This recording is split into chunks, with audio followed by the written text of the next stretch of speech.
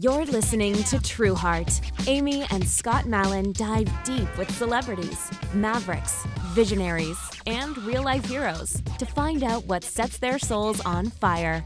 Here's Amy and Scott.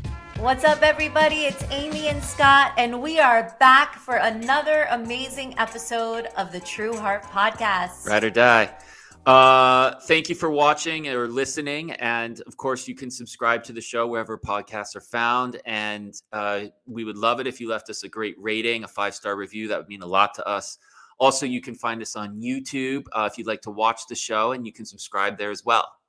And today you are in for such a treat. If you are a Grey's Anatomy and Station 19 super fan like moi, then buckle up, because today we have got the one and only Jason George, who plays Dr. Ben Warren in the Grey's Station 19 universe. And not only is he a super talented actor, but he is an absolutely incredible human being who uses his platform for good on a daily basis. We've been blessed to call him a friend over the last decade, and he has been an incredible champion of our favorite causes. So let's check out this amazing chat with Jason George. We're so excited to welcome our friend Jason George to the show. For the better part of the last decade, Jason George has played Dr. Ben Warren on Station 19 and Grey's Anatomy. Over his career, Jason has done well over 50 guest star roles and been a series regular on 10 different primetime shows. He's also starred in films like Barbershop with Anthony Anderson and Ice Cube, Breaking In with Gabrielle Union, and Playing for Keeps with Gerard Butler. Jason has served over 15 years on the boards of SAG-AFTRA, or the now merged SAG-AFTRA. He's also helped negotiate the last 15 years of SAG-AFTRA's contract for primetime television and theatrical film, specifically championing diversity and protections for actors. Jason spends much of his spare time fighting for social justice, better representation, and common sense gun laws. He currently serves on SAG-AFTRA's National Diversity Advisory Committee, speaking about the status and need for diversity in media. Jason also gives back to his Hollywood community peers in crisis by serving on the boards of the Motion Picture Television Fund Next Gen Committee and the SAG-AFTRA Foundation Board. He's worked with grassroots movements like Reform LA Jails, serves on the Creative Council of Everytown, and is particularly proud to be a board member of the new bipartisan anti-gun violence organization, the 97%. Jason George, Happy New Year. It is great to see you. Happy New Year to you. Happy to be here. Happy to be safe in the beginning of 2022. That's right. It seems like everybody's getting this damn thing. Somebody put out a tweet back in probably the early days of the pandemic where they were like, dear writers of 2020, and now you have to say 21, 22. It's too much. You jumped the shark. It was too far. It was too much with the disease, too much with the social unrest. It's a lot. Let's pick a lane. Pick a lane. What story do you want to tell? I completely agree. It's just too much reality. We need a break from all the reality. Let's just get back to living in our delusional worlds again. Exactly. That's just where I live. That's my job, is to be in a delusional world. And I'm grateful for it, because you are so good at your job on Grey's Anatomy and Station 19. And Thank Scott you can tell you, Jason, when it's a crossover event, my favorite, it's like a holy night in our household. It is. I tell him, like, I can't watch it the next day on Hulu because, some of the fans, they don't understand the concept of like West Coast spoilers. So, they run their mouths and then the show's kind of ruined. So I have to watch the Station 19 and Grey's crossovers live every time. And so she's not kidding, by the way. It's true. She's not saying it's that. A real thing. It's a real thing. I remember like years ago when we first started live tweeting, during the shows, I had jumped on and I was a fan of Scandal, and I hadn't caught the episode of Scandal that night yet. I said, well, no more spoilers. I said, well, hold on, I haven't seen the episode yet. And literally my own castmates and friends from Scandal who were live tweeting for that show Shonda. They all like hit me. We're like, well, then get off of freaking Twitter. Like, get off of social media. They're like, it's not our fault. It's on you. No, I was like, okay. So yeah, you got to learned be in a bubble. You got to be in a little bubble if you don't want the spoilers. Complete and utter media. There are only 2 times in my, like, it's funny, media lockouts happen for Station 19 Grey's nights and for sports. Like if I am someplace and I can't record, my Philadelphia Eagles or the Los Angeles Lakers or the Dodgers, I go into media blackout. And the only other time it happens in my house is, for the Grey's Anatomy Station 19 world, where, because my kids watch, my wife watches. I watch with them, and it becomes new again for me because I get to watch with them. And shut it down. She's like nobody say la la la la. Don't say nothing. Don't look at social media until we've actually watched the episode, and then they get on. I have to ask you. So, what is it like to watch yourself? Like, what is that like to watch it back and be like, "Well, I was there, but now I'm watching it, and it's like different, right? Because there's no cameras there, and it's like now it feels like real when you watch it. Is it like weird to watch yourself? It's weird. I mean, look, it's weird, but at the same time, it's different for every actor. Some actors absolutely hate watching themselves because they're constantly critiquing themselves.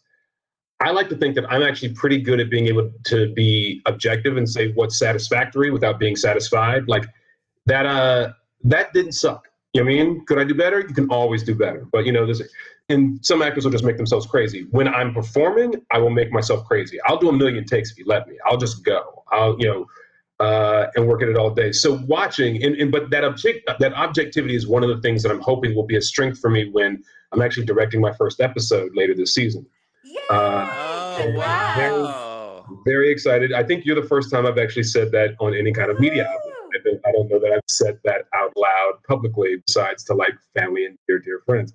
Not that you're not dear friends, but that objectivity to be able to say, because you've only got so many hours in a shoot day, and you got to make your day, and everybody's trying to go. So to be able to like gear up and make it happen, but that objectivity to be able to say, that's it, that's the show, that's what this scene needs. We're moving on, even though people might want another take or this and anything, or there are things that you can let perfect be the enemy of good, and there's no such thing as perfect. Even though this is what I do for a living, if the show gets to a point, if the movie or TV show gets to a point where they get me talking back to my own screen, knowing that this is what I do for a living. If I get to the point where, like, if I see that actor on the street, I'm gonna talk crazy to him. They did their job. Similarly, if I was on set shooting the episode of Grey's Anatomy, shooting the episode of Station 19, and they get me excited and anxious or weepy or whatever, I know the show's working because I know what happens. So if you got me, you did it right, which is a mark of a good. Any good story is when you can hear it again and again. I mean, think about those movies and TV shows that you'll go back and watch, like comfort food. If it still gets you, that's a classic. I mean, that's when you know it's classic. And I feel like I like to believe, knock wood, that Station 19 and Grey's Anatomy hit that more often than not. So that for me is the barometer of I get to watch. I watch them almost more than I watch the show, but I also still watch and enjoy it. When I get really engrossed and start getting emotional like everybody else, I'm like, I know y'all killed it because I shot the daggone thing.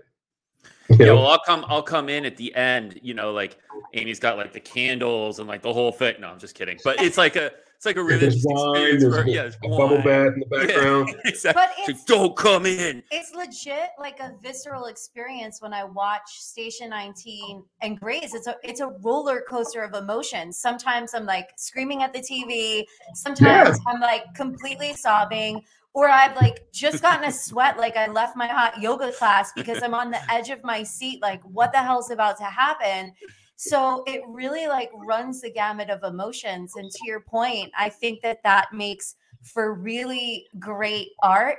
And even obviously knowing you and being friends for a decade, like watching the show, I'm still so immersed in your story as Ben that in the commercial breaks, I have to remind myself, like, I know Jason's still alive because I just texted him. He's okay. He's okay. It's not real. It's, this universe that, the talented Shonda Rhimes and everyone that works on the show has done such an amazing job of really creating and getting people invested in, coming on what this is, season 16, right? Of Grey's? No, Grey's, this is season 18. 18, just right. got picked up yesterday officially for season 19. Woo! And Station Wow. just got picked up officially for season 6. Congrats. Amazing news. So we've only got 13 more of Station 19. I'll take 19 seasons of 19, right? Nice. That's a good yeah. goal. That's a good goal. Well, and speaking of Station 19 and Grey's Anatomy, so the winter finale left us on a literal cliffhanger, right? Owen was in this car that went off a cliff, and his fate is unknown. Then we cut to this trailer for the crossover Station 19 Grey's Anatomy event coming up on February 24th, which I'm very excited about. And we see you, my friend, rappelling down a 100-foot mountain, saying you're going to go save your friend. So without revealing any spoilers, what can we expect when these shows come back in a few weeks? Well, the crossover is going to be off the chain. I mean, it really is. It's the thing about Grey's and Station 19, Shonda was at the forefront of that whole thing where showrunners were not afraid to have major characters die. And that made real stakes. You knew that back in the day, when I was watching, I didn't think the show, 24, if Keith Sutherland, they've got him pinned down, they got a gun at his head. All I'm thinking is, I wonder how he gets out of this. Because by the way, we're only on episode 12 of 24 episodes. I know he gets out of this. Yeah. But with Station 19 and Grey's, you don't know anything of the sort. So that's one of the things that early on, which by the way, for job security, not the greatest thing for an actor. But, it tells the best story. And that's the thing that we love, and that it brings us stakes. So we're good with we're like, just give a phone call. If I'm gonna die, just give me a phone call and let me know ahead of time. I don't want to find out at the table read that I'm catching a bullet. So this one coming up, Owen's off the thing, and it was a blasphemy because I have such a great personal relationship with Kevin McKidd, who plays Owen Hunt. We're friends off screen, and on screen, our characters being friends is this huge bonus. So when I found out that it was Kevin going to be in jeopardy, that Owen is in jeopardy, I was like, and what does Ben do? They said, Ben starts breaking rules. Ben starts disobeying orders because Ben's going to do what Ben does because it's a friend in jeopardy. And that is super fun for me. I love to do all this stuff. That was one of the fun things about transitioning from Grey's to Station 19 was the opportunity to play in a sandbox. I mean, don't get me wrong. Grey's Anatomy, all the emotional stuff, the great speeches. But from an acting perspective, you also, by the way, spend your entire day in pajamas. You're in pajamas and you're, in somebody's chest, and it's all about eye acting, important eye looks and that sort of thing. And these moments where Station 19, we're literally wearing 40 pounds of gear. Pajamas, 40 pounds of gear, 7-pound helmet, oxygen tank, and we're like running upstairs and running up things. And so I actually dig that. And so it was a fun, change. And I'm sure when I'm like, 70 and, years old and season 110 or whatever, that I'll be like, okay, let the young kids run up the thing and get them put on the gear. But I love doing the action stuff. So whenever it comes up, when they said he goes off of a cliff, and I'm like, what does Ben do? And they said, well, Ben goes rogue. Ben starts breaking rules, and Ben rappels off the thing. I was like, yes. And, I was like, as usual, I'm like, have a stunt guy there ready to double me. And then when they show up, I turn to the stunt guy and go, we're never going to use you. I'm doing all of this. Nice. And, and they give me the ropes, they give me the stuff. And we have, our stunt coordinator, Steve, is fantastic. And, so I get to, it was super fun. And, I know the first AD and the, directors, if they've been around, they get a little nervous because they don't know that I'm going to go off. The producers start to sweat a little bit because they're like, just watch, because Jason's going to try and do things that probably he shouldn't be doing. So, but hey, if you're look, I'm not trying to get you to do anything dangerous, but when you're doing it, it probably helps the shot, right? Because it is, they can do different shots because you're doing it. So it probably looks absolutely. Even better. It makes it cut together better. And the other part is it gets you as an actor amped. I mean, anytime you feel like you can do something even close to approximating what the actual people do, the actual first responders do, and I can't do what they do. But when I come close to it, and you can make it look, when they look at you and they go, Like there are times when firefighters have to enter a building. You know, they're taking out the windows. They're knocking in doors.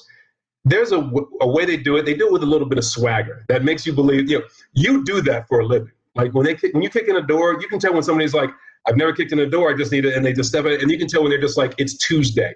Wow. And the door goes in.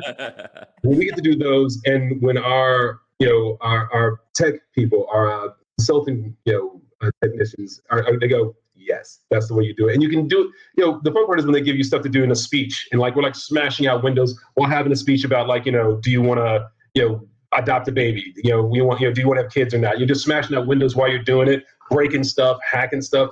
That's the fun stuff to like, get the physical stuff. So yeah, all that stuff, the more you can do it, it helps the editing.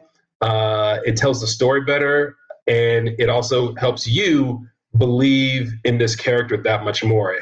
There's a way a firefighter walks into a room that other people don't walk in. Firefighters walk in to a restaurant with a certain kind of swagger, and they're checking exits. They know how to get out of any room they're in, always. And it's just a thing you begin to pick up. And you just like, I need to know that when I walk into rooms, there's a part of me clocking exits, and that's a firefighter thing. So it's fun. I love it. Just two quick things. Number one, if I was on the show, I'd be like, guys, let's just make sure this door is made out of paper. So when I come in and knock it down, like I don't get knocked back and like knocked on my ass. That's number one. Number two, these are just tips. You use them, don't use them. It's fine. And number two, if you're 70 and you're still on the show and it's season, 64 of Station 19 or 120, they just forklift you up there. So just, it's like a beep, beep, beep. It's cool. We can make it work. I'm just saying, like, it doesn't matter how old you are. We can make it work that you stay on Station 19 forever. Don't sleep, because I figure when it's season 80 of Station 19, then it'll be season 110 of Grace, or whatever. So 95 of Grace. But look, and there's always hope, because look at Jim Pickens. Jim Pickens is Chief Weber. That's right. And what his official title is, Dr. Weber will always be Chief, even if Bailey's Chief. Weber's Chief. In the world, he's Chief. Jim has like been doing it for a minute, and he's truly goals. Jim is truly goals. It's like him and his lovely wife is like, I want to be acting like that when I got a few more gray hairs up in there. We've had some really nice conversations with Jim and his wife at our charity events over the years. And what I love learning most about him that I think people would not expect is that he is super into rodeo. He is a legit cowboy. He's a cowboy. It's real deal.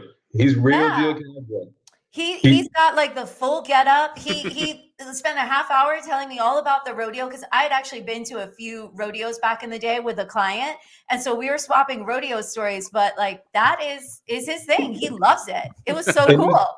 He loves it, and they love him, and he is legit about it. And like he's like yeah, he's not 25 years old.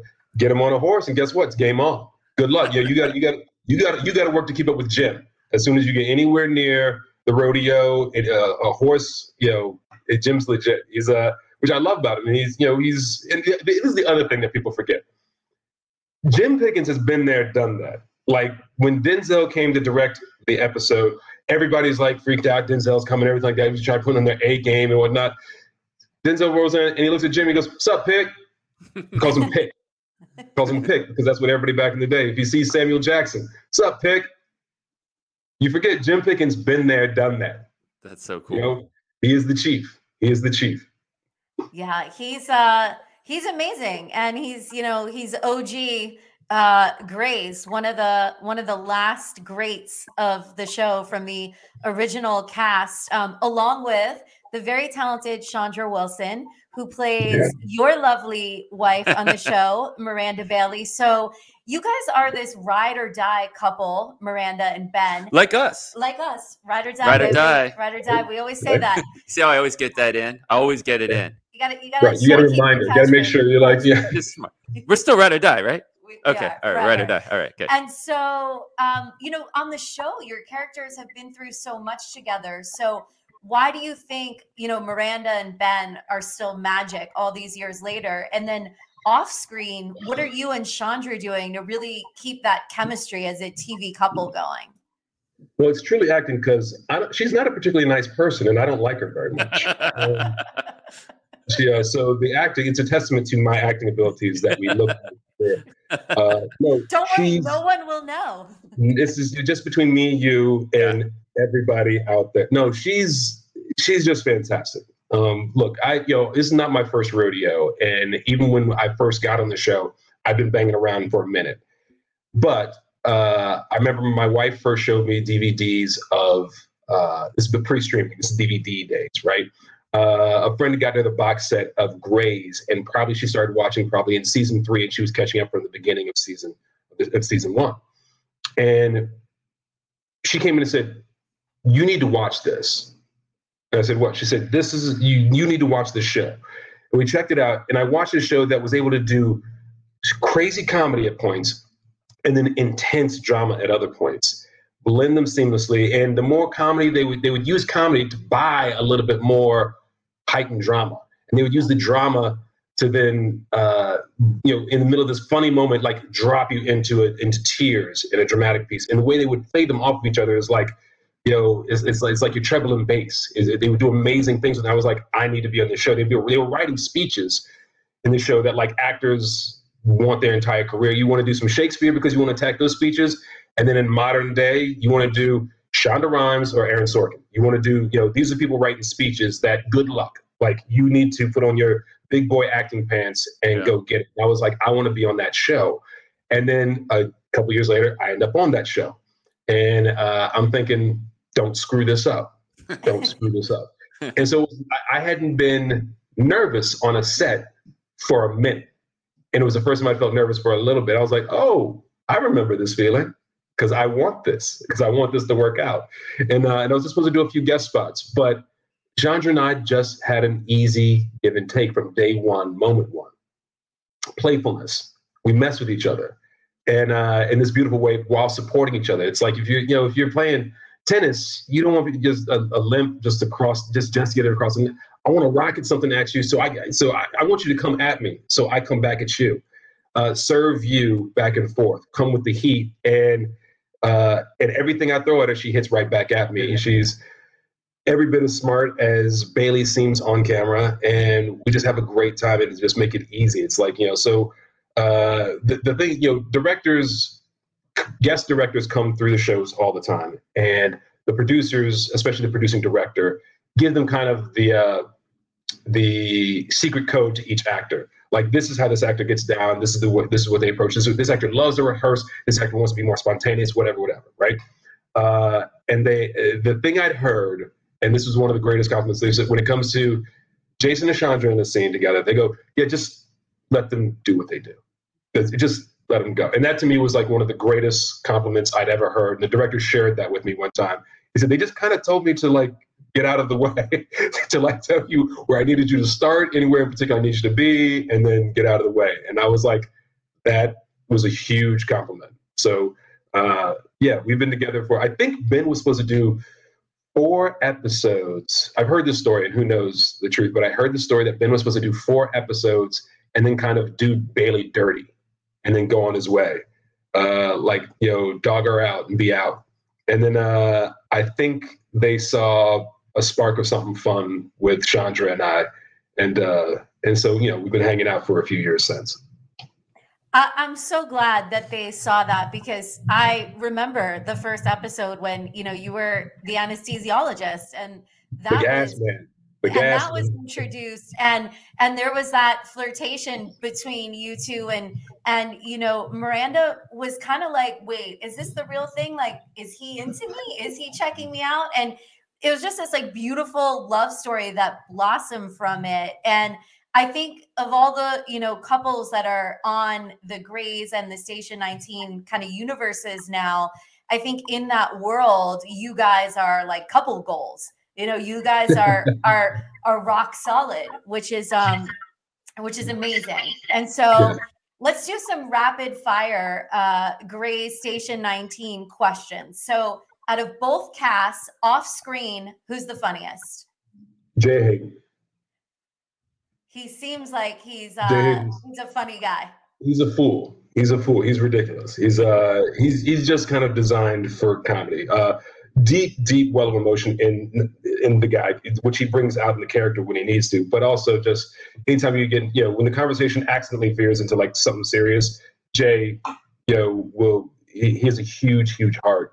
But then, after you're having this like truly heartfelt conversation, then some ridiculous joke, blows it apart and we're laughing again. So yeah, Jay's pretty good that way. Who is the biggest prankster? Biggest prankster. Wow, that's hard. I mean, it might be Boris Kodjoe. Might be Boris is in there. I think Boris has a tendency to, as soon as he's off camera, he's going to mess with you. So we've all trained ourselves to ignore Boris the instant. Like if he's in the scene, as soon as he walks off camera, he'll turn around and be like, and be messing with everybody. And we've all been like, ignore Boris. Do not pay attention to Boris. So I think I'll go with Boris on that one. We love Boris. I gotta tell this quick story of Boris. So he was at one of our events. He was in our fashion show with Nicole. Yeah, and I mean, like, I look in the mirror and I'm like, all right, whatever. And I was standing next to Boris, and I was like, what the fuck with this guy?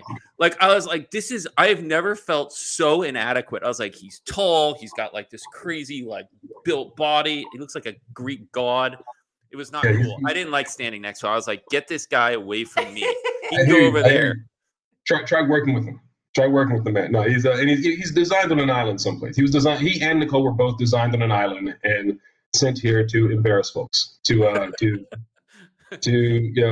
maybe give you goals, but also make you just be like, really, it's too much. Again, there's goals. There's goals. It's like, this guy looks good. He's motivating me. This was like deflating. I was like, there's no chance. I don't care. I could live in the gym. This will never happen. I was like, so who cares? And I was like, I just started eating. I was like, screw it. He screwed up my goals. Whatever. All right, two more. Who do you miss most that left either show? Wow, that's. I love Miguel Sandoval. We had a great time. He's an OG actor. He's been around. I mean, dude was in Miami Vice back. He's been there, done that. He's Latino acting royalty, Latinx acting royalty, and then but the first one that came to mind, to be perfectly honest, Sandra Oh. Because we overlapped on the show for a few years, but I was more recurring at the time, and so anytime I was on, I was really mostly with Chandra. It was before I'd become more part of the central cast, and then and we never had that many scenes together. We were always in different sections of the show and just wave at each other and give each other love. And last time I saw her was at an award show, and she goes, we just hugged up and everything like that. But she's a ridiculously talented actress, and I would just love to have had more scenes with her. So that's why. And finally, what's one thing that you secretly hope Ben gets to do, either in the Grey's or Station 19 universe? Oh wow, secretly gets to do. I don't know. I mean, he's done a lot of things, and they've got so many things like to. You know what? Let's say perform surgery while in a fire, like not like fire around him. And he's just turning and just going for it. I'm pitching a scene right now. I like in a blaze of fire, like in a circle around him. Encircled in fire. No, not today. Not today. Not on my watch. I need 10 cc stat. Is that even a thing? I don't know. He looks around. The nurses are gone. The nurses are dead. They're like, what are you doing in the fire, man?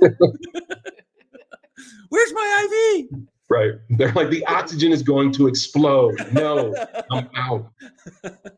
So you're saying there's a chance we'll see that next season? I'm pitching it. I'm pitching it tomorrow. Awesome. I like it.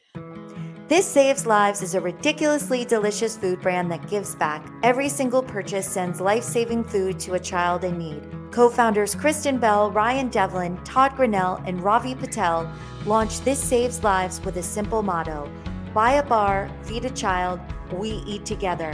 Now with more than just bars, their products contain premium ingredients and are non-GMO, gluten-free, and kosher dairy. Their unique line of kids products all contain one full serving of fruits and vegetables and are safe for school. To buy their ridiculously delicious snacks, head on over to thisSavesLives.com. Are you still wiping your butt with all that toilet paper you hoarded last year? How's that going for you? Let me introduce you to a new way to clean after you handle your business. Meet Hello Tushy. Tushy is the modern bidet that easily clips to any toilet and installs in just 10 minutes. Starting at just $99, Tushy sprays a precise stream of clean water and washes away all of that literal crap that toilet paper leaves behind. Upgrade your bathroom experience by going to HelloTushy, TUSHY.com. That's HelloTushy.com. Tushy saves the environment and reduces your carbon butt print. Tushy saves you money on toilet paper, and Tushy saves your butt. Go to HelloTushy, that's TUSHY.com. Stop wiping, start washing with Tushy. For over a decade, lifestyle brand Half United has been using fashion to feed people all over the world. To break the cycle of generational poverty, the community provides gainful employment to local artisans and vulnerable communities who create their handmade and sustainable products. For every Half United product purchased, 7 meals are given to a child in need. Half United has donated over 1 million meals to date. Shop their beautiful jewelry, tees, handbags, and home accessories at halfunited.com and help fight global hunger. Say ciao to tradition and hello to your new favorite plant-based Italian bistro in Los Angeles, Brothers Meatballs. Brothers Meatballs was founded by brothers and food industry veterans Mauro and Sergio Corbia, who hail from the Isle of Sardinia, Italy. When they joined forces with second-generation Italian chef Mark Middleman, their self-proclaimed brother from another mother, the concept for Brothers Meatballs was born. Mauro was the founder and creator of Mauro's Cafe inside Fred Siegel, a long-standing LA hotspot. Dissatisfied with the amount of plant-based dining options reminiscent of the home-cooked meals their mother once made, the brothers were determined to create a menu so delicious it would appeal to herbivores and omnivores alike. Inspired by the food Mama so lovingly prepared for Sunday suppers, these meatballs are a modern take on a family classic. All menu items are 100% plant-based and made with Mama's secret ingredient, love. Angelinos can order lunch and dinner Wednesday through Sunday at brothersmeatballs.com. Now let's get to the heart of why you're here, which is your heart, not to make a bad pun there, but you have this big, beautiful heart, and you use your platform for good. You're constantly donating your time and talent to all of these amazing causes. Over the last decade, we've been blessed by your generosity as an ambassador of many of our social impact campaigns, and you've attended so many of our charity events. And so what inspires you to give back? Wow. I mean, as long as there's need, I feel like we all need to be doing something. I mean, it's like if you see a need and you don't reach out, or at least want to reach out, then you've kind of lost your humanity. So what the hell? That's just a sad state of affairs for you as a person. But I mean, for me, it all started with my mom. My mom was a teacher. She taught learning disabled kids in Norfolk, which is, if you live in has its inner city section and that sort of thing. And she was just amazing. My neighbor across the street had Down syndrome, and it was so normal for, like, he was the kid that everybody wanted on their football team because he was also stronger than all of us, like, beyond belief. And so watching my mom with the kids that she worked with, and having John Pulpus as a neighbor, that's the thing that started, where you're just like, everybody's different and everybody has a beautiful thing inside of them. And so, and everybody has needs, even the people who look like they don't actually do. They just hide it better than most of us. So it was, how do I reach out and try and help somebody's needs? So I would watch my mom do that. I watched her do all these philanthropic endeavors that she did, because while she was a teacher, she was president of the Teachers Union, would use as an opportunity to speak out about social issues and that sort of thing. And where I grew up, and never afraid to speak truth to power. I would watch my mom, Shirley George, just, every principal I ever had was afraid of her. Because if the, discipline my child, if I screwed up at school, which was common, by the way, my mom had some bad tail kids who would get into trouble. We were good kids, but we were mischievous kids. But the principal had to come at us right, because if he was, if he's educating us on how to be better, you get away with it. You're good. If he's just, all the terms that parents know now, like if he's just punishing, if he's just if he's feeling powerful, if he's enjoying his power by lording it over some kids, which by the way happens, she shuts it down. She shuts it down, and and so that for me was one of those things where I was like, never be afraid. I don't care who you are. I don't care what kind of power you have over me or mine. I will tell you the truth, and I will come at you. And the other part is there are people out there who need you to, see them, So it started with, like I said, my neighbor and my mom's kids. And so, when I first started doing the first medical show I did for Shonda Rhimes was set in the jungle. And a character with pediatric cancer, character was a little girl with cancer, comes on the show, and the parents are adopting her, and then one of the parents bails because she's freaked out. I can't deal with all this, and the husband leaves her. He's like, no, I knew the moment I saw her, that's my child. She's supposed to be my child. And it's this beautiful, beautiful story of selflessness. And it was right at the beginning of the whole social media beginnings. And I didn't know if I want to even get involved in this whole social media thing. I don't want to, I was like, it just seems like a whole lot of opportunities for people to just yell at you. It seems like a lot of ridiculousness. And then this pediatric cancer community reached out to me and just reached down my throat, grabbed my heart, and just ripped it wide open. And I became dear friends with, so many different families, and I've lost some dear little friends.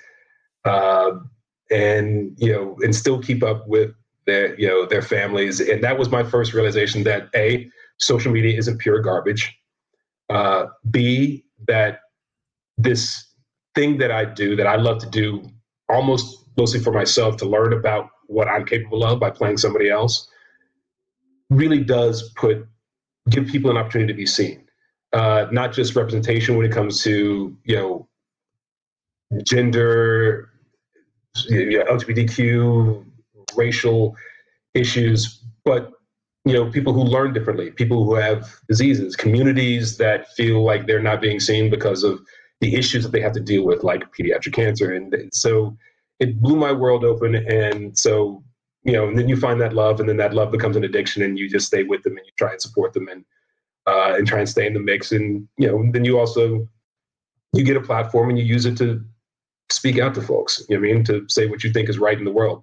That said, I think everybody has a right to speak. You just got to be prepared to back it up. Too many people speak and they just, because I said so. And it's like, well, why? They're not ready to have it challenged. They haven't challenged their own idea before they say what they think about the world.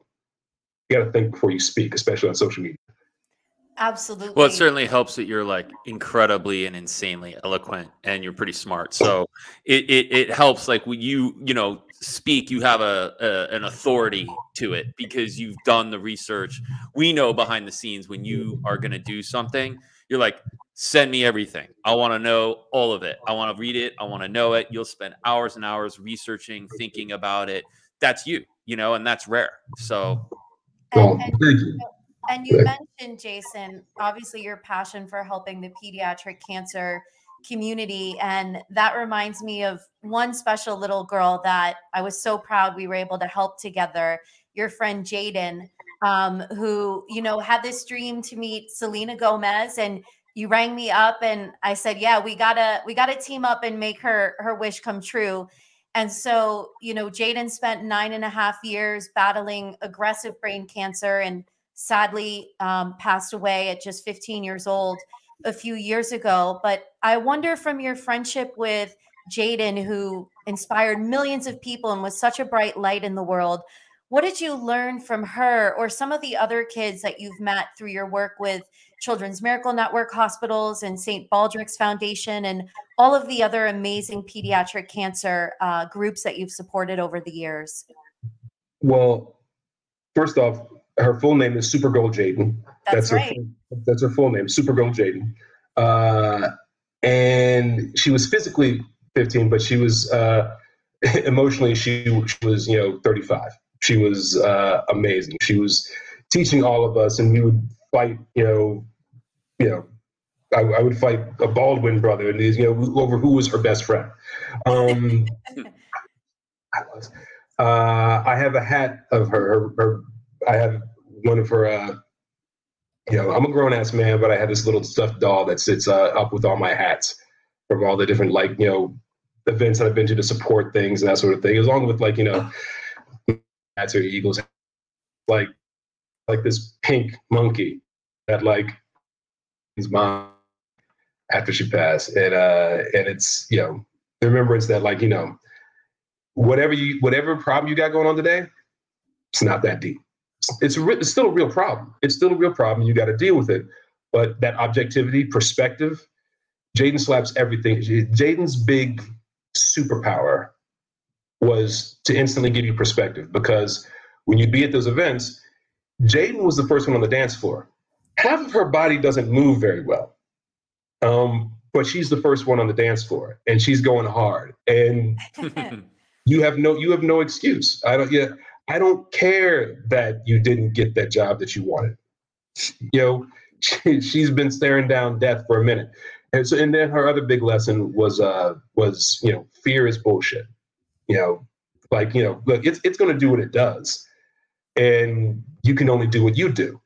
And she just reinforced to me this adage that I lived at long when I was a teenager. I remember somebody saying, there's two things in this world that you cannot sweat, that you cannot worry about. Don't worry about those things that you can't control, because it's out of your control. And those things you can, because you will. And it's just that simple. Everything that you can affect, do it. Get it done. Go at it. Jaden spoke in front of, she would speak to the president like he was their neighbor. Like, I got a problem with you. She's the leader of the free world. You can't say that. She does not care. She does not care. Never disrespectful, but she was never afraid to say whatever needed to get said and do whatever she felt like doing and have fun and what people thought of her. She just wasn't afraid. So fear is bullshit. And if you can control it, get it done, do it. If you can't control it, let it go. If it's, she was like, any day it could take her. And then one day it did.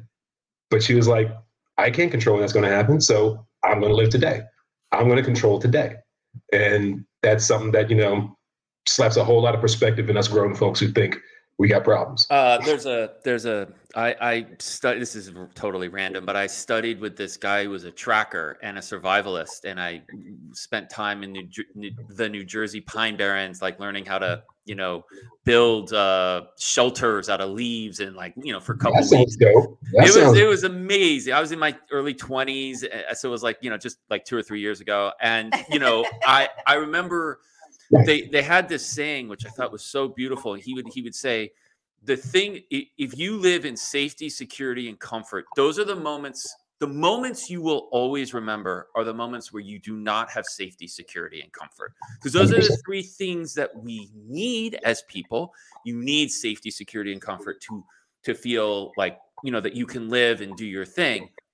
But the true moments, if you really think about the moments in your life that mattered to you, that had true meaning, 1, 2, or 3 of those things were missing. And there was an element of the unknown and some danger, and that's really living. So yeah, I agree. You can't do that all the time, but if you kind of seek it out and you're, like you said, not afraid to lean into that, that's when life gets really interesting. You can't do it all the time, but if you never do it, you got a problem. Yeah. then you ain't doing it right. You know what I mean? It's you gotta scare the hell out of yourself sometimes. And that doesn't mean physically endanger yourself, although that's not entirely wrong either, as long as you're being smart and safe about it. I have a friend who jumps out of airplanes on the regular. But if it's pure safety and security, then you're just playing defense. There's a way, there's an analogy that you buy a house, you feel like things are getting unsafe outside, so you get locks on your doors, you get more locks on your doors, you put some bars in your window, you start reinforcing, we're going to put bars around. Next thing you know, it's no longer a house, it's a prison. You can protect yourself to the point of living in a prison, and that's not useful. Again, moderation in all things, including moderation. So you've got to find a harmony in the middle of that. Totally. Last thing I'll say about it is, sometimes I'll be in the gym and I'll just be like, you know what, I'm going to go up 5 pounds because I don't even care. Everyone's looking at me anyway. I'm just going to go for it. And that's the kind of danger I live in. So I just. And then you just look around everybody saying, yeah, this is happening. That's right. This is going down. No, I do not need a spot. Everybody back up. I just want to 7.5 pounds. And after you throw up that 70 pounds, then you jump up and say, are you not entertained? Are you not entertained? That's why I'm a VIP at the gym, baby. And then I get these calls on my cell phone. Can you come pick up your husband? He's performing again. So that happens. Well, switching gears, a topic that you are really passionate about, which Scott and I are also passionate about, is gun safety. And yes. I actually had to research this because I wanted to share with our audience the severity of this epidemic that's going on in this country. And I was heartbroken to learn that, today being January 11th, in the first 11 days of 2022, we've already experienced 25 mass shootings with 18 people who've been killed and dozens injured. So from homes to the streets, to the movie theaters, to schools, houses of worship, and stores, no place really seems safe or sacred anymore. And so we seem to be desensitized to all this killing and violence. And thoughts and prayers just don't work and aren't cutting it anymore. So what can we, the American citizens who are sick and tired of living in fear like this, what can we do to actually make a difference on this issue? There are little things that you can do. Obviously, the reality is so many of the problems we have, they're isolating laws that will tremendously curb the issue. I'll just give you an example. So writing your Congress people, writing your senators, as pat and pedantic as that sounds, it's real. It makes a difference. Because right now, the reason why because the reality is, I'm on the board of a group called the 97%. And it's called 97% because 90% of all Americans believe in the basic common sense gun safety laws that we talk about. There's gun owners, 90% of gun owners, the vast majority of gun owners agree with universal background checks. That there should be no way you escape making sure that you don't have a violent criminal record before you buy a gun. Everybody's like, I'm good with that. If I got to wait 3 days for you to figure out and make sure that I'm not, a terrorist, make sure I'm not a wife beater, make sure I'm not going to rob a bank, that's probably a good thing. Gun owners believe in that. Non-gun owners believe in that. We all agree on that. So why aren't those laws getting passed? And the answer is because there are the people who have to pass the laws, and they are deathly afraid for their jobs. Many of them live in fear of losing their jobs. Again, we talk about fear being bullshit. And we need to remind them, the emperor has no clothes. You're afraid of a monster that does not really exist because the vast majority of us want you to do that. So we need to write them directly. We need to post on social media, because at a certain point in time, when you hear, even within your echo chamber, people talking about it, even though we have a very politicized country, but when you start to hear people on all sides saying, let's do something, this is wrong. Nobody wants innocent people to die from gun violence. The biggest gun nuts in the world don't want that to happen. I remember this one guy I follow who's a self-proclaimed gun nut. That's what he calls himself. I love guns. I want that one. I want that one. I want that one. He's got a video talking about all the guns he wants. But he's also started a program where he will say to veterans, if you're in a bad place, meaning PTSD, and you're actually considering hurting yourself, maybe you need to give your guns to your friends. Like, as big a gun nut as he is, he totally gets there's a point where I need to not have these in my house if I'm in a dark place. And those are things that, the politicization, nobody wants to talk about. And nobody wants innocent people to die. Nobody wants innocent people to commit suicide. Let's have that conversation. And that's the part that incenses me. So speaking out on social media and having the conversation with friends, and not just people that is easy to have the conversation with. And don't start with preaching. Start with just saying, do you care that innocent people die from gun violence? And as soon as they hear that it's a political conversation, they want to go, no. So you're going to try and get it. No. I'm just literally asking a genuine question, because I don't want innocent people to die. And I'm guessing that you don't want innocent people to die either. If we can agree on that, then we can start to work from there. And let's have a conversation. I mean, like, just an example of some of the laws that people are percolating about, these red flag laws. They make sense. Basically, it's a red flag law where if the spouse or family of someone registers that they have issues, and there's ways to market it that everybody can agree on. For example, 25% of mass shootings, and the stats you just rattled off, mass shootings are defined by people where 4 people are shot or more. 25% of all mass shootings are committed by people who are convicted of spousal abuse. Yep. So let's say we have a law that says if you're convicted of spousal abuse, you lose all your guns. That will I'm sure it's not going to get rid of all that, full 25% of mass shootings, but it's going to put a massive dent in it. And not for nothing, that spouse that's been abused is probably going to live safer, live longer. It's a good thing. Who's going to argue for the spousal abuser? Who's going to argue that, no, I want him to keep his gun? No, that you don't want to be on the side of that argument. That's an easy law that I think we can all agree on. And the more we speak about it, the more it becomes obvious that that's where the will of the people is, the more we can actually get politicians to stop being afraid of this boogie monster that doesn't really exist. And the boogie monster, we point out the NRA, but the reality is the NRA has its own problems and corruption issues and everything like that. And it's collapsing under its own weight. But the NRA started it.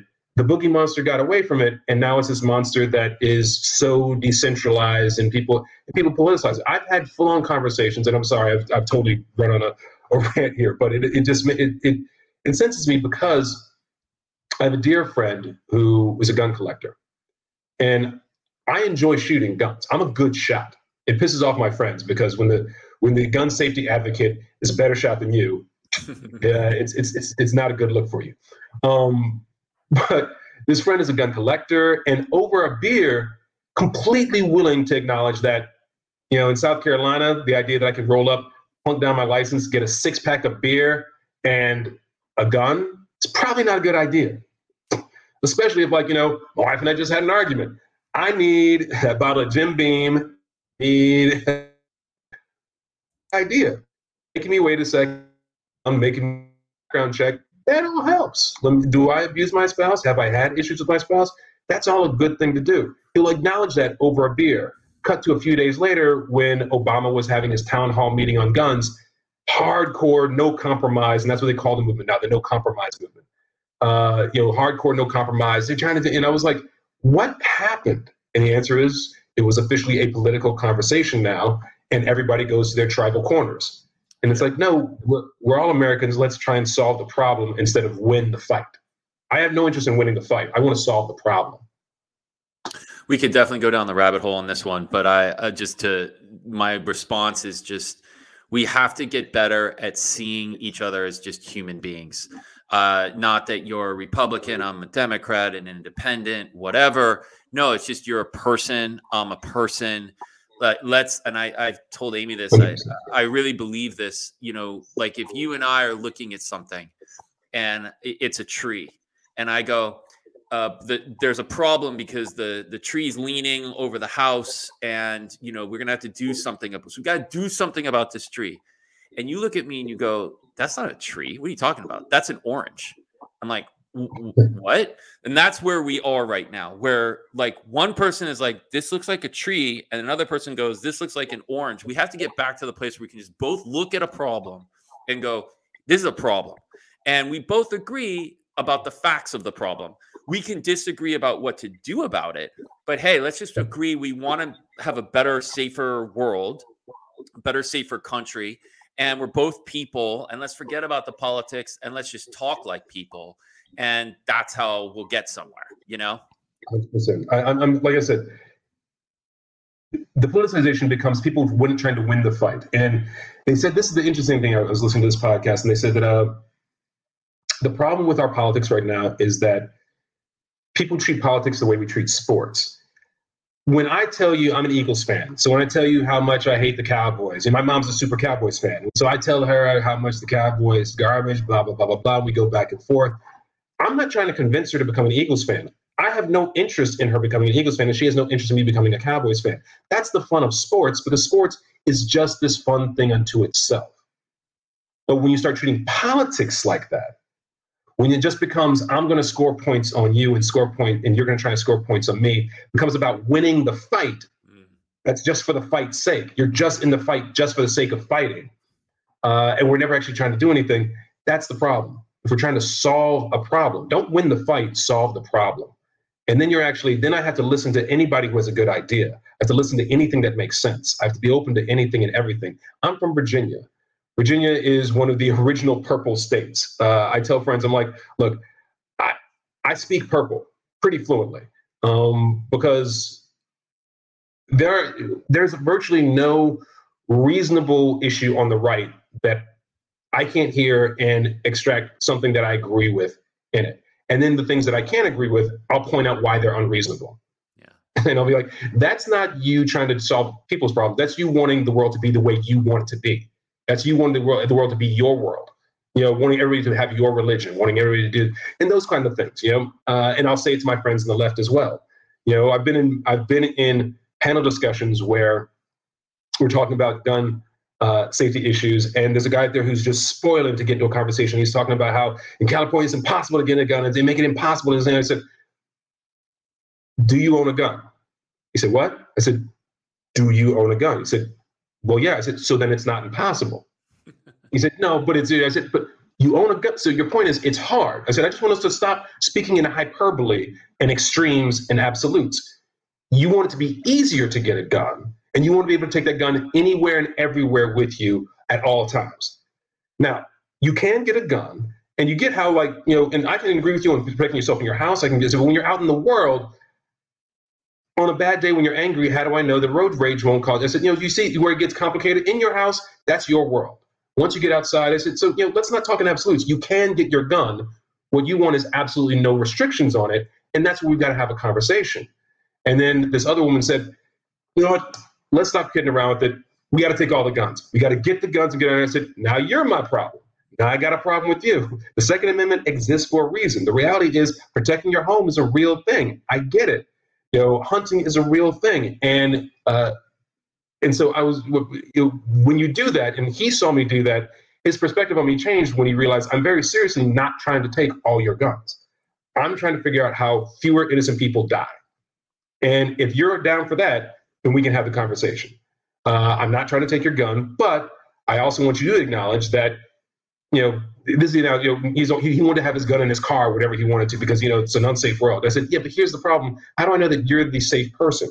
Right. We see people have road rage and shoot somebody else. He goes, "Yeah, well, somebody who's unsafe shouldn't have it." I go, "But everybody, I know I can drive my car at 80 miles an hour. I'm a good driver, and I'm very good at 80 miles an hour. But I also fully acknowledge that the speed limit says 65 for a reason." Yep. Because anybody on any given day will crash their car, including me. And so suddenly, why is it when my kids are in the car, I don't do 80 miles an hour. Yeah. I slow it down and I play it more safe. We have laws in place for a reason to slow us down. We need some laws to slow us all down when it comes to this gun conversation. We need to acknowledge that because we have an issue that no one else on this planet has. Canada has more guns per capita than we have, as a fraction of the gun violence. We've fallen in love with this mythology. And I don't know if that's going to change because I love a good action flick more than anybody else. And I don't think action films are the problem. I think when people begin to fetishize the idea that, look, I love action films. I love good shoot 'em ups. I love superhero films. I also don't have dynamite in my house, and I don't believe that I can swing from a web over New York City skyline. Yeah.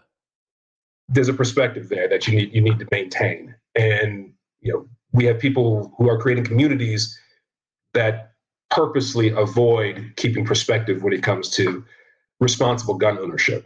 we all need to get educated about the work that you're doing with the 97% and see how we can support and write to our representatives, as you said, and be loud on social media so that things will finally change. We have the midterms coming up, so we all can't sleep on this. It's super important. People got to get out there and rock the vote because so much is at stake. And so our last question to you, Jason, that we ask all of our wonderful guests is, what do you want your legacy to be? Wow. Let's get deep for a second. What do I want my legacy to be? First and foremost, I'm a father. I mean, literally, I tell friends, I'm like, you figure out there's a motto for companies, and there's a log line for every movie, and they say that anything that's not that log line needs to get kicked out. I'm a father first, foremost, and forever. So I want my kids to grow up to be people that I not only love but respect. Not only love but respect them and like them. And knock wood, that's happening in spades, and it makes me cry when I think about it. The other thing I'd want to have entertained people, have given chance of people to entertain and perhaps even educated people through the work that I do as an actor. To put, the whole thing that drew me to being an actor was, when you play somebody else, you learn something about yourself. I would never do blah, blah, blah, blah, blah until you have to play that character. You've got to find that part of yourself that is capable of forgiving someone who murdered someone you love, that is capable of murdering someone you love. You access those things and you find you're a much bigger human being than you thought. And when you perform that, other people see that and live vicariously through it. And then they find that part of themselves.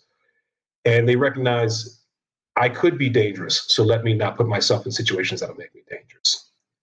I can be far more loving than I ever thought, so let me try and love more. So I want the work to have moved people and just enjoyed people. And then there's a phrase that some friends in college taught me back in the day that said, "All you hold in your cold dead hand is that which you've given away," and that's another version of, you can't take it with you. And that's not just financially, but it's spiritually and everything else. So, sports analogy, leave it on the floor, so show up, do something for somebody else. Yes, move the needle in your own life, move the needle in the people that you care about's lives, but then move the needle for people that you won't even see. And that'll make you sleep a little better at night, I think. And when I have the big sleep, I'd love to sleep easy, knowing that I hopefully move the needle for some people who I never met. That's beautiful. And you're doing it. I mean, we've been able to witness it firsthand, and you are so generous with your time and your talent. As we said before, you always answer the call for help. They say, and that's because you all are amazing. You are amazing. So when you call, I know it's a real conversation about something that's worth having a conversation about. Because it's easy to spread yourself incredibly thin, but you all put such tremendous thought behind everything you do. And so when you call, I know it's a worthwhile conversation to have, and I'm down to support always. Thank you. Thank you. That means so much to us. Jason, you are an incredible talent, but even a more incredible human being. And we're just grateful for all the wonderful ways in which you're making a difference in the world. And thank you for being a guest on our show. We cannot wait to share your inspiring story with our audience. And of course, all the Grey's and Station 19 fans. Make sure you guys tune in on February 24th. It's going to be Main Event TV. Off the chain. That's right. It's gonna be redunculous. It's gonna be redundant. We're gonna see Dr. Ben Warren do some crazy stunts, rappelling down a mountain, and keeping my fingers crossed for Dr. Owen Hunt. He's my OG bae from the show, so hopefully he makes it out alive. Fingers crossed. Fingers crossed. Yes. Well, thank you for the time and the love today, Jason. You're the best. Thank you for all you do. Thank you for having me on. This has been a blast. This is fun. Hey guys, if you enjoyed the show, please leave us a 5-star rating and a great review. We would definitely appreciate it. And you can subscribe wherever podcasts are found. You can also find us on YouTube and watch the show and subscribe there as well. And whoa, today's guest was exceptional. Thank you so much, Jason George, for being a guest on the True Heart Podcast, sharing all of your incredible stories from Station 19 and Grey's Anatomy, and more importantly, about the beautiful work that you're doing every day to make a difference in the world. He did not give up any spoilers, though. I tried my best, people. He set some traps, but he was like, so that just shows you. He laughed at your traps. Yeah, I mean, it just shows you Shonda Rhimes totally trains her stars very well. Keep February 24th on lockdown.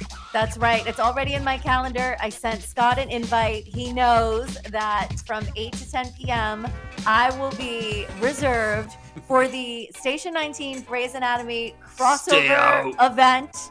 And I cannot wait to see Jason rappel down a mountain and hopefully save Dr. Owen Hunt. So to all the fans out there, don't miss out. I'm in. I'm watching it. I'm watching it with you. I got to see what happens now. You have to watch it. The hype is like off the charts. I mean, I can't even believe that they've made us wait now for like over a month.